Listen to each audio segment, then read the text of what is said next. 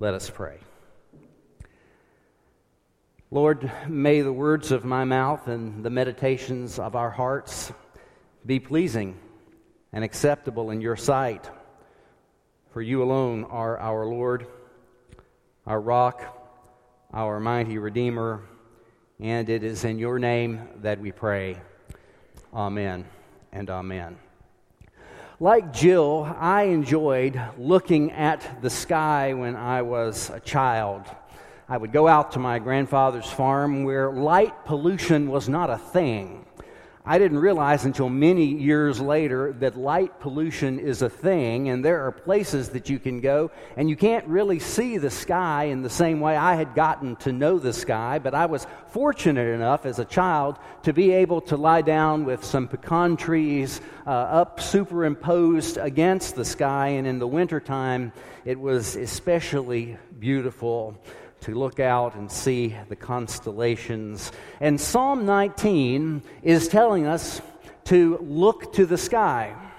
Now, the more we look to the sky, the more we realize that we are very, very small, and this universe that God has created is very, very big. The more we look to the sky and think about the vast distances of time and space that the light we see travels just to reach our eyes, the more we realize what an amazing thing it is that God knows the thoughts of our hearts, that God cares about the prayers that we whisper in our bed, that God cares about what we care about. Look to the sky and we see that we are small indeed, but the sky is testifying to something. The sky is speaking without speaking. The heavens are telling the glory of God, and the firmament proclaims God's handiwork. Day to day pours forth speech. Night to night declares knowledge. There is no speech. There are no words. Their voice is not heard, and yet their voice goes out through all the earth, and their words to the end of the world.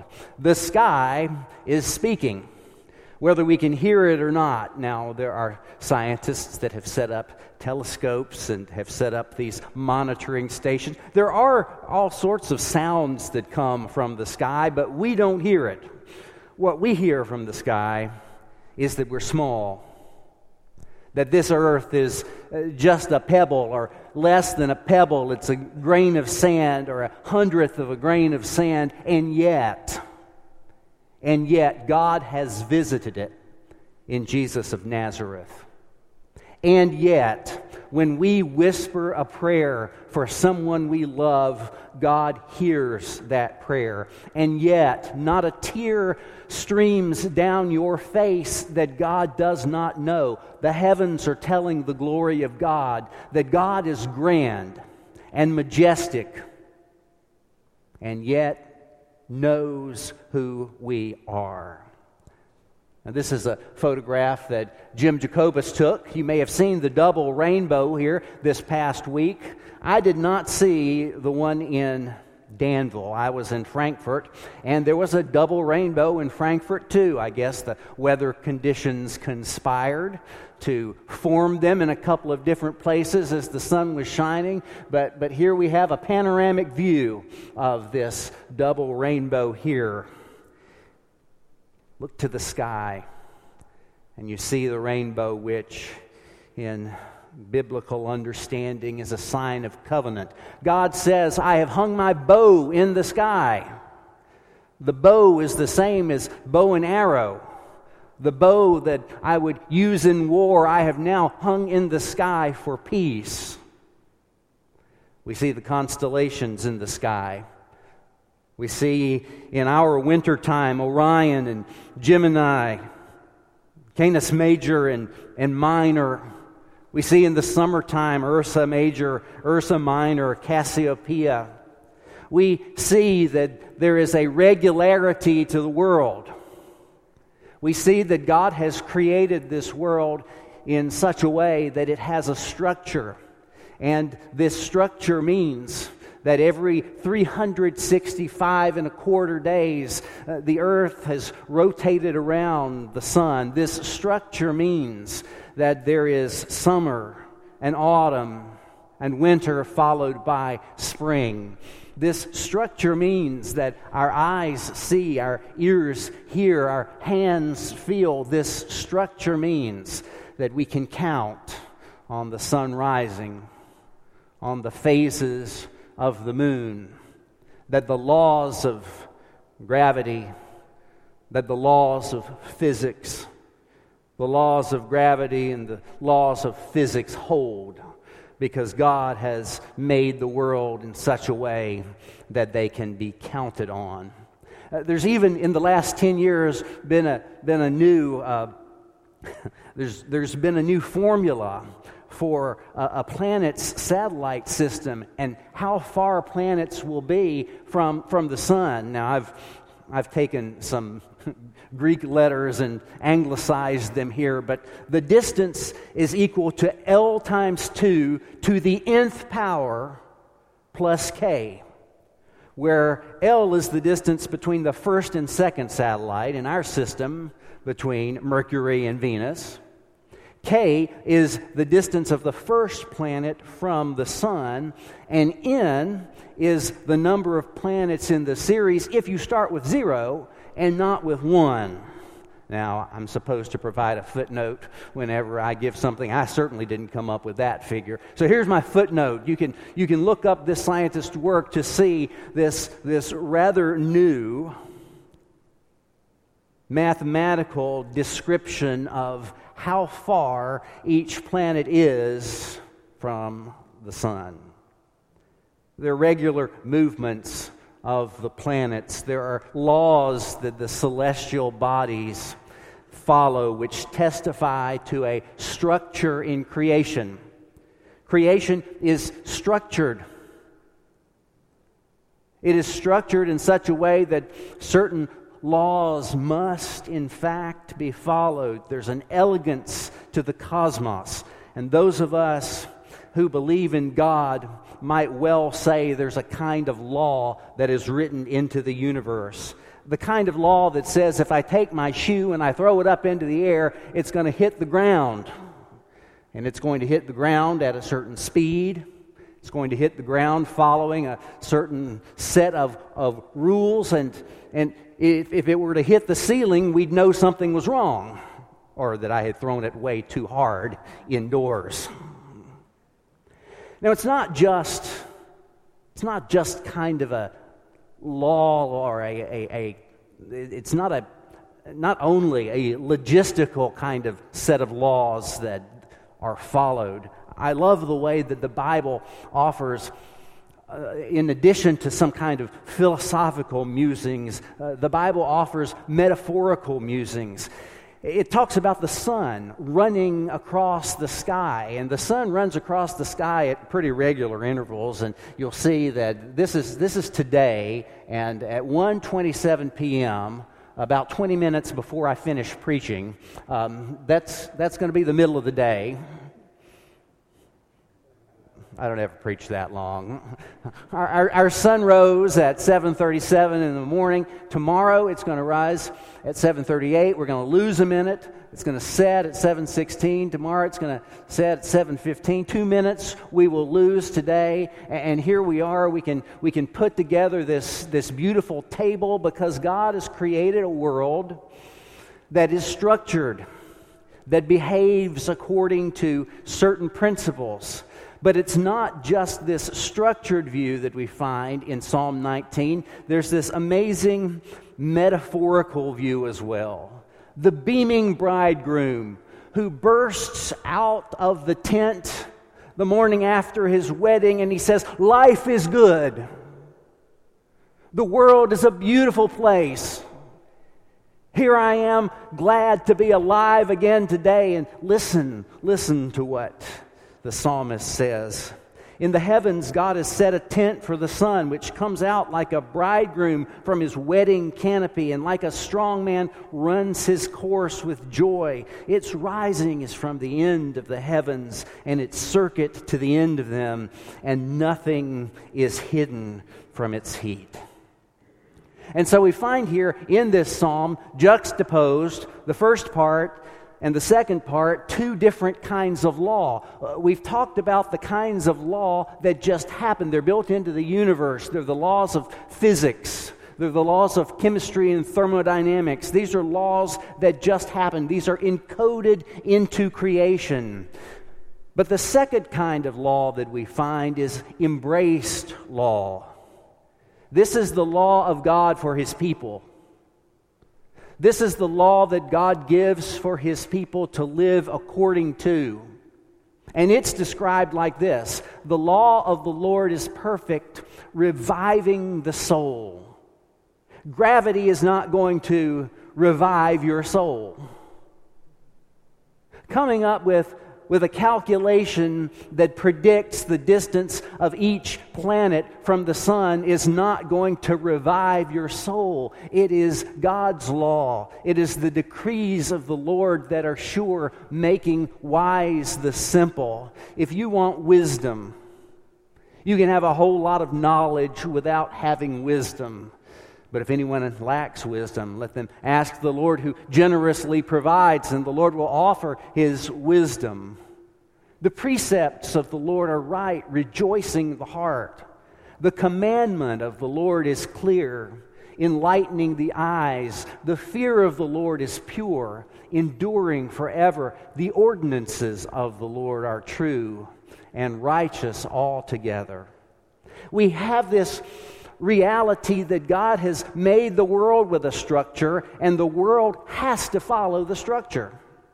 A tree cannot help but be a tree. A stone cannot help but be a stone. But you and I can be people of integrity and character, or we can be people who are little more than animals. You and I can live with righteousness and hope, or we can go from paycheck to paycheck, being hedonistic and following only whatever it is that feels good in the moment. You and I have a law that we are invited to follow, but are not forced to follow.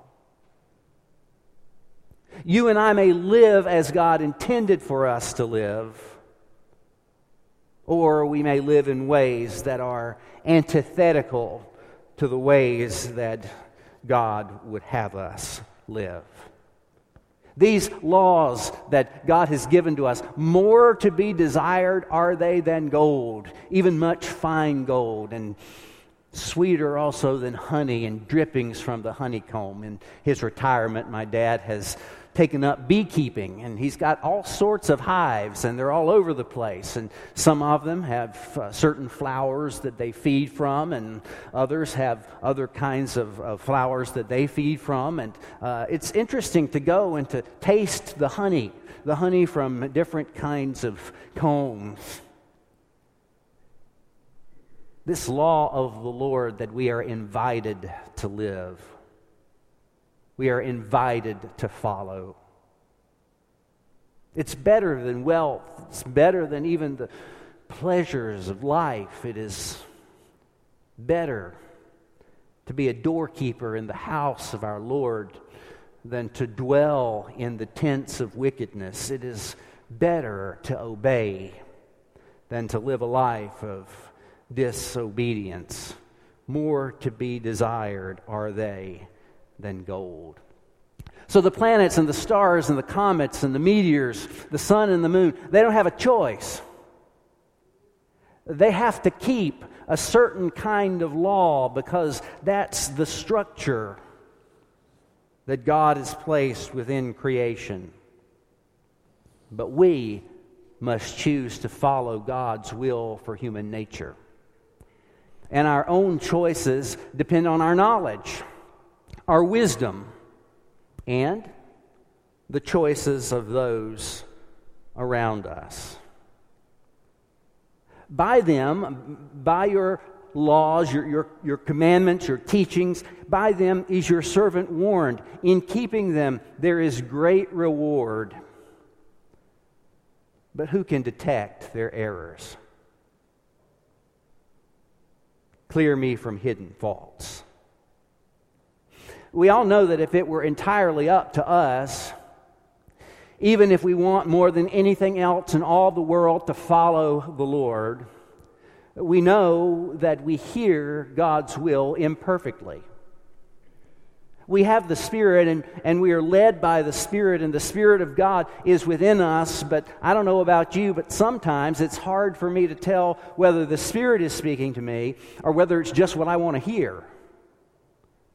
Sometimes the voice that comes might be the voice of God leading me in some direction, or it might be that I just want something so badly I'll make any excuse to make it seem like it's the right thing. And so we pray that God would keep us from hidden errors, from hidden faults, from not really knowing our own hearts. God wants us to be fully and wholly His. And so we must entrust ourselves to grace, even as we seek to obey. We also have to recognize that it's not just me, it's the other people around me who make decisions that affect me. If you're driving down the road this afternoon and there's an oncoming vehicle that's more interested in receiving the text message than seeing who's in front of them, it might affect me for some time to come. And I say that as a person who it's cost me $500 in a deductible because I ran into the back of somebody looking at a text message. Don't do that. Fortunately, everybody was okay. But the prayer is also to keep me from those people who are too dumb to know what's good and what's right. Keep back your servant from the insolent. Don't let them have dominion over me. Don't let the decisions of other people bring me down. Don't let those who don't know any better cause me pain and wreak havoc on my life. Then I shall be blameless and innocent of great transgression. Now, hear me, dear friends. There is a call in the Bible for inner and outer wholeness. There is a call for us to live a life of outward holiness and to have that accompanied by a life of inward holiness. Now, you can have one of those and not the other. You can have the life where everything looks okay, but you are rotten on the inside. And there's so much that's not right that is hidden from the world. And the other side is that you can believe all the right things. You can have the doctrines of Christianity memorized in such a way that they all fit together like a systematic theology, but you can have such a rotten personality that you drive people away from you. Instead of loving the Lord your God with all your heart, soul, mind, and strength, you drive the people who should be closest to you away from you. You've got it right on the inside, but something on the outside just doesn't work. This psalm offers to us, once again, this idea that there is a call for inner and outer wholeness. And I love the last verse of Psalm 19. You probably recognize it. I use it a lot, but it reminds me that there is this inner and outward holiness. Let the words of my mouth, what comes out into the world, and the meditations of my heart, that which is inside, let these be acceptable to you. O Lord, my rock, my Redeemer. It's a great way to begin your prayer. It's a great way to begin a sermon. It's a great way for us to remember that there is this inward wholeness And there's this outward wholeness that God intends for us to have. And while there are certain things that just must happen, God has put a structure into creation that goes much further than planet Earth. It goes out as far as the Hubble telescope can see, and then on and on and on. There is a structure to the world. But there's a part of the world that you and I get to participate in. There's a part of the world where we can be obedient or disobedient, where we can love God or we can be out for ourselves, where we can be kind to others and love our enemies and pray for those who persecute us, or we can be just as bitter and wicked as anybody else in the world. That's a law that we get to choose whether we embrace or not. That's the moral reality of what God has called His people to. There's a law that simply exists, and all the world must follow it. But there's a law that you and I embrace as believers in the Christ who gave Himself for us. Believers in the one who says, I am the way and the truth and the life. Believers in the one who promises us forgiveness of sins and resurrection from our deadness.